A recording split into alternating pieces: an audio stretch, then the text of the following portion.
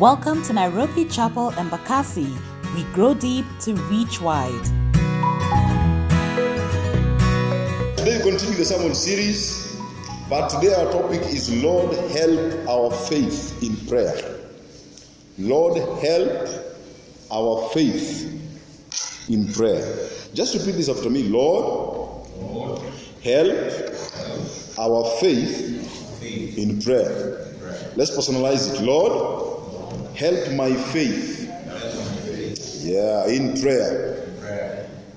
Please note that we'll be having a prayer and fasting week. If you can join us, the 23rd to the 27th of this month.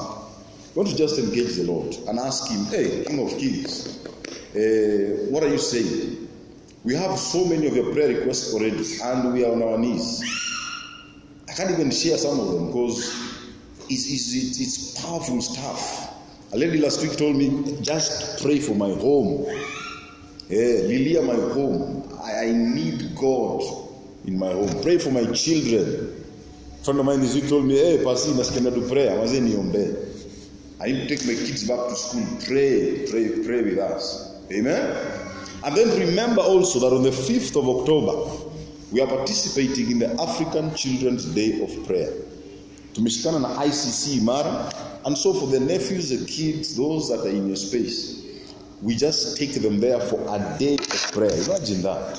Kids have a day of prayer. They go in and all they're doing is praying. It's every year. We do it every year. And so I beg you by the mercies of God to find time to take our kids in that space. I read a story this week of a teacher who asked the students to list the 7 wonders of the world. Actually last week, Sunday, the first day of the week. Thanks, right? 7 wonders of the world. And like you know, the Great Wall of China is there.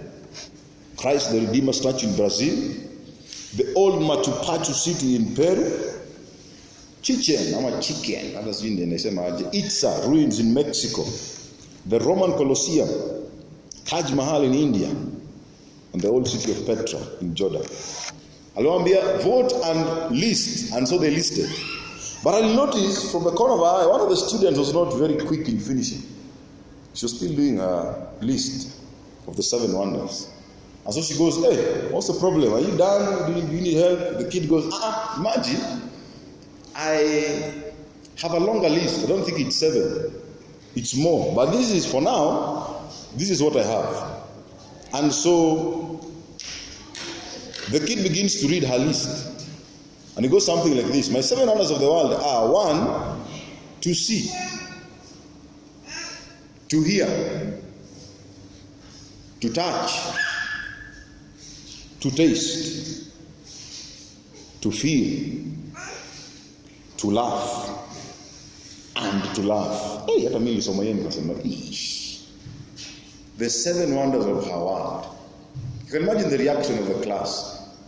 It was pin drop silence. But the teacher was like, I think we have this thing twisted. Our life today kind of looks something like this. You wake up in the morning, maybe after the 4th alarm. Alarm, guys, Yeah. And then you quickly check your social media. Whether or not the responses are there. And then after quickly checking that, you rush into the bathroom, instant shower your way to the breakfast. That is also quickly made by the hot kettle or the hot pot. Before you're done, you're on your desk, quickly check through your responses on social media, and then kill time, maybe with some nothingness of, hey, is anyone talking? As you finish your breakfast, then rush to work. It's just go. Yani we're doing things on the go. Things are quick, man. We have very quickly become a microwave society. I know that term is not new to any of us. Karibu. What we need now. I need a big house now. I'm not pointing fingers. I need a big house today. The society, the problem with that is society is really feeding that. If you are keen about how society looks today, it is feeding our need of now, things that we want right now. Yani, you almost as if, so it feels as if if you could get it yesterday, it would have been better. Look at some of the inventions we have today. Eh? I saw the other day with my wife to the shop an egg boiler. Egg boiler in the supermarket. Egg boiler. A machine, a machine that boils eggs. I saw on social media the other day automaton. That's the pronunciation. Which is, hear this, a wearable robot that can feed you tomatoes on the go. What? I wish you had the projector. There is something called a group shaving machine that was invented in the 19th century. Group shaving, guys in the room. Group shaving, like 6-7 guys. There's like a guy up at the end and then he just goes. Group shaving machine. There is an automatic tip. Hear this, tip requester. You know tip in the restaurant. So this guy, it's a belt that you wear and it has a hand that is like this over here. So as he goes, obviously at a pose kwanza, you notice, oh, tip. Then come back. An automatic tip requester was invented in 1955 that is tied to the waist. This is a crazy one. There is a chain smoking device that holds at least 20 cigarettes at once. The house of God. I'm not asking whether I used to. And this one I like. I saw it the other day. I was like, oh, if only when I was raising the Zaras and the Ababakush. That's the pronunciation? For rocking babies to sleep. You've seen the machine. But you put the baby and they go. I was like, oh, that's a nice one. Our society is feeding everything we need. Whatever we want that we think we need, the society feeds it. That is where we've gotten to. These inventions are nice, and especially since I also love inventions. I don't think, you know this, I'm actually an engineer by profession. And so anything that works, technology, I love. Anything that I can fix, I would fix cars using cardboard boxes, using anything that I will find. Anything that can help me make something as a kid, I would do it.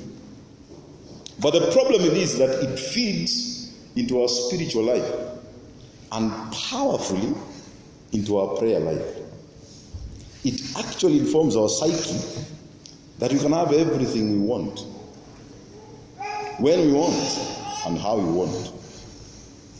When you don't have to worry about waking up late because you have the alarm clock, when you don't have to worry about hot water because you have a heater, when you don't have to worry about communicating with anyone because you have a smartphone, our prayer life might actually be affected.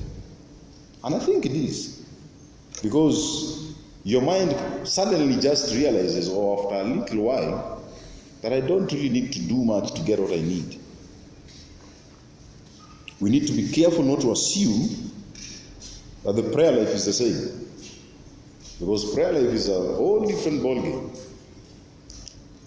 In his book, Celebration of Discipline, that I read the other day, Richard J. Foster says that it is the discipline of prayer that brings us into the deepest and highest work of the human spirit. Real prayer, he says, is life-creating and life-changing. He goes on to say that to pray is to change. Prayer is the central avenue God uses to transform us. If we are unwilling to change, we'll abandon prayer as a noticeable characteristic in our lives. What this tells us is we must then believe that prayer is not just a religious act. It can't be just a pointless thing that we do when we feel we need to do it. Last week we talked about how the disciples asked Jesus to teach them how to pray. In the Lord's Prayer, he went ahead to teach them about God, our Father. That's how he began. Can you imagine them praying without actually believing on God or in God? Imagine that for a second. Our Father who art in heaven, but for some reason, you don't even know this God. You have no relationship. And it's at this point I always say, one of the greatest ills that can happen in a house of God like this is if you do not know Him, and yet we're talking about issues like this, you're missing out. Let's find the Lord. Let's find Him. I'm not saying the rest of us have found Him to His fullest. No. But we began the journey. So if you're there, I pray in the name of Jesus that you get to know Him. Get to understand who He is. Because then prayer will begin to make sense. And even the things you're talking about. Hebrews 11:6 powerfully confirms this. Without faith, it is impossible to please God. Because anyone who comes to Him must believe, that's the word, that He exists. And that He rewards those who earnestly seek Him. You must believe He exists. So I'll ask the question again, do you believe that God exists? Through the issues, through whatever you're facing. Are you at a place that you can confidently say that I know this God is there? I know. I might not even feel Him in the situation I'm facing now, but I know He exists. Can you say, without a shadow of doubt, that your prayers have faith in them? This is the fundamental answer behind the question, do you believe God answers prayer? The microwave society, the problem with this society is it constantly attacks this specific thing of faith in prayer. Constantly attacks it, because the society is teaching us we can get what we want, when we want, how we want, anytime we want. We can get it. The problem with that is it affects our faith, because in the same book of Hebrews, chapter 11 and verse 1, faith, we are told, is a substance of things that are hoped for, the evidence of things not seen. Have your prayers been infected with the poison of the microwave society? Can you sit and say, hey, pasi yenyewe hapa in my life hapa, hey, na notice, my prayer life is not. I pray, yes. I wake up in the morning, I pray in the car, I pray, I talk to God. But it is not in faith. It's just words. Are you only seeing the greatness of the things in this world, like the students in the class? Or can you see the greatness of the things of God that actually sometimes look very small in comparison? God's things sometimes are very small. Something as simple as Mike has come in to join the team looks miniature, is something small, but it is actually answer to prayer. Can you look at your life and say, hey, that's God? It is very true that when you think on a lot, what you think on a lot results to what you say a lot, and finally what you do a lot. Whatever we think on, whether you think is small or big, it's affecting your life. Whatever you think as great, whether it's the world and the things and the inventions of it, whether they're the ones giving us the answers that we see, that is okay. That is how we live our lives. It is true. Let me repeat that again.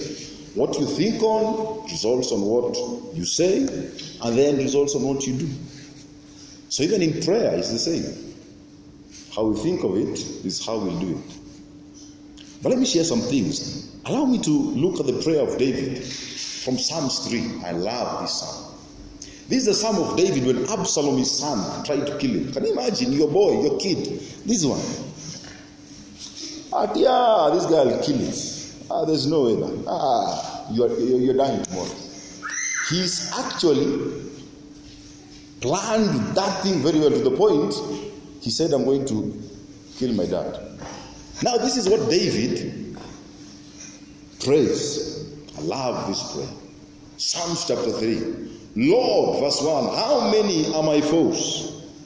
New International Version. How many rise up against me? Many are saying of me, God will not deliver him. But you, Lord, are a shield around me, my glory, the one who lifts my head high. Verse 4. I call out to the Lord, and he answers me from his holy mountain. I lie down and I sleep. I wake again because the Lord sustains me. I will not fear though the tens of thousands assail me on every side. Arise, Lord, deliver me, my God. Strike all my enemies on the jaw. Break the teeth of the wicked. From the Lord comes deliverance. Then he finishes beautifully. May your blessings be on your people. That prayer is powerful. One of the things I will ask you to do, if you're looking for a chapter or a book in the scriptures that can help with the prayer life, you can start with the book of Psalms. You can pray through the book of Psalms. Just open it and pray whatever you read. And it's quite refreshing. I do it at least once a year. This year, not really. But I've been doing it for quite a bit. We see a couple of things from David's prayer. Number one, David acknowledges truthfully what is actually happening in his world. One of the things you must learn in prayer is you must be honest about what's actually going on. Like we said last week, God knows. He knows everything. So it is important when we approach him, when we are talking to him, to just open your heart clearly before him. David did this beautifully. If you have read the Psalms, which most of us have, you will see the sincerity of what he talks about in every psalm that he wrote. Number two, David quickly counters it with what he knows about the Lord concerning the matter at hand. He always countered what he knew was going on with what he knows about the Lord concerning the matter. He says, Lord, how many are my foes? How many rise up against me? Many are saying of me, God will not deliver him. But you, O Lord, are a shield around me, my glory, the one who lifts my head high. I call out to the Lord, and he answers me from his holy mountain. I lie down and sleep, and I wake again because the Lord sustains me. Yes, you've admitted what's going on, but you counter it with what you know about the Lord concerning the matter. David then speaks about the result of what happens of his knowledge of the Lord God. What happens, the result? I know he is a savior. He is the one who hears. What happens to that? He has heard my prayer. He always did that. Then finally, he finishes with pleading to this Lord God. From the Lord comes deliverance, he says. May your blessing, Jehovah, be on your people. We can clearly see the same pattern in the likes of Daniel. Daniel prayed the same. Hezekiah prayed the same. And many more. Like David, we see faith. Faith in what they say. This then means that going back to the pattern of actions, they must have spent a lot of time on the right things. David, from the Psalms, you can tell he knew the Lord. He knew who he was talking to. Can you say you know him? Can you say you understand this God? None of us understand him fully, but have a form of understanding of who he is. Can you say that? Philippians 4:8 tells us that whatever is true, noble, right, pure, lovely, admirable, if anything is excellent or praiseworthy, think about such things. That is what the Bible tells us. Paul warns us in Romans 12:12, one of the hardest verses to sometimes talk about. Do not conform to the pattern of this world, but be transformed by the renewing of your mind. Then you'll be able to test and approve what God's will is. His good, pleasing, and perfect will. In order for us to increase our faith in prayer, the word of God that transforms our life must be our daily intake. Otherwise, what are you confessing to the issues that you're facing? What am I confessing in the place of prayer when I go, dear God, today, what am I confessing? If the daily intake of God's word is not priority, then the confessions might not be true to what God desires. Like David and the rest of all, they understood well who this God was. And so their faith in prayer could be seen, and I dare say even felt in their prayers. When you read the Psalms, when you read about Daniel, when you read about the prayer of Asa, the book of Chronicles, who pleads to God when he sees the Ethiopians coming to destroy Israel, you can tell who Jamana Jua Christ.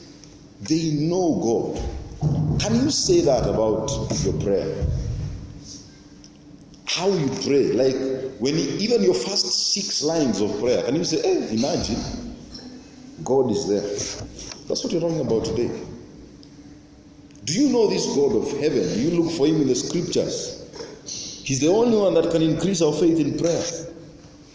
Nobody else. Not my wife, not my children, not you. God is the number one person on the list that can increase my faith in prayer. Romans 10:17 tells us that faith comes from hearing the message, NIV, and the message is heard through the word about Jesus Christ. Number 2, like we all know, reading up on anything, just reading is not enough. To really know God, to really know anything that we read on, we must do what we read says. James 1:22 admonishes us not only to just merely listen to the word and so deceive ourselves. It finishes very powerfully. Do what it says. Hey, and doing the word is hard. Doing what God says. Reading is easy. We've read books, novels. We can read and read. Doing though what God says, doing what you're supposed to do, one of the most difficult things out there. It took faith for you and I to come or to become children of God. It will take faith again to do what God is telling you to do. The more you exercise it, the more it grows. It's like a muscle. The more you exercise the faith of God, the more it will grow. Especially when it comes to the word. The word says, check your anger. Dress in the bosom of fools. Turn the other cheek. The more you have faith in that and exercise, the more the anger in your life subsides. Remember, we're in a battle between the spirit man inside you and the flesh. The flesh always wants to win. So who's winning? The more you exercise, the more it grows. And the less you do from God's command, the more stagnant your faith will become. If every time I'm faced with such a situation, I'm just reacting with the faith inside of me, it's doing nothing. It's just there. It's stagnant. Nothing will happen in my life. Number 3, the word of God tells us in Psalms 34 verse 8, to taste and see that the Lord is good. Taste and see. It goes on to say, blessed is the one who takes refuge in him. It is very important to know that God's word can be tried out. You can try it for yourself. Taste and see that the word of God is good, that God is good. It can be proven to be either true or false. When you look back over your life, has he failed you? For example, according to his word. The answer is?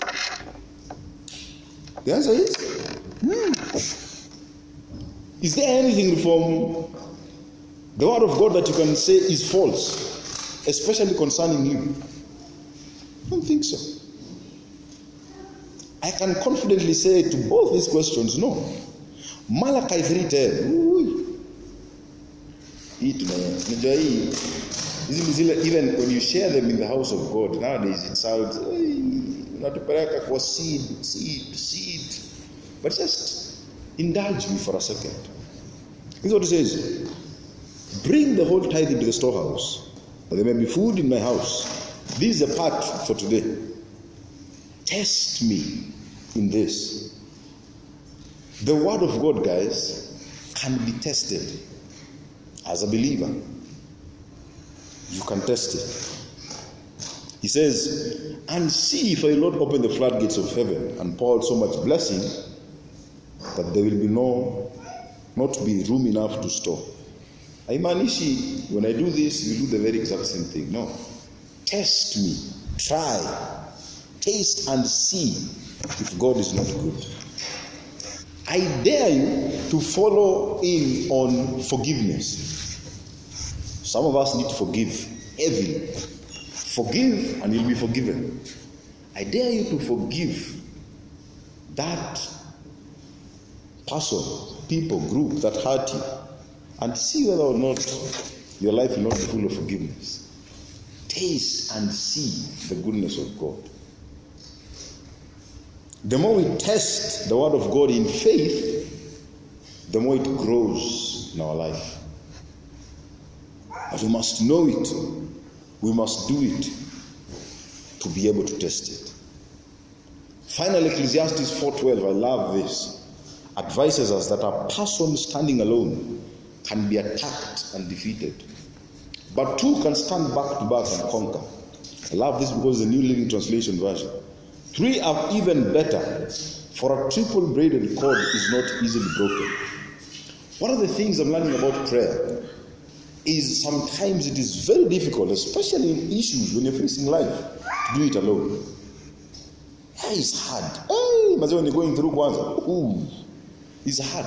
No wonder some of us decided to get married. Praise the Lord. We were tired of getting cold, boy. Imagine you ever. Single people must say, those who are single. I don't know who you are. The same is for prayer. The same is for prayer. The one I've come to realize in our marriage, the moment in my life when I'm really discouraged, she's not. She lifts me up in prayer. The moments when she is, for some reason, I'm not. So I lift her up in prayer, in encouragement, whatever that needs to be done. For our faith to increase, it is important to pray with others. It is very important. I will encourage all the married guys in the room. Make your wife, make your husband, your spouse, your prayer partner. It is so important. Don't go having prayer partners outside the home. Amen? It is even more important to get a prayer partner that knows the Lord. Imagine that. As the word tells us, the power of two and of three is much more than the power of one. Especially on those times. Do you have a prayer partner? Is your wife, your husband, the prayer partner? Someone that can lift you up in those moments. Don't ashindwa, hey.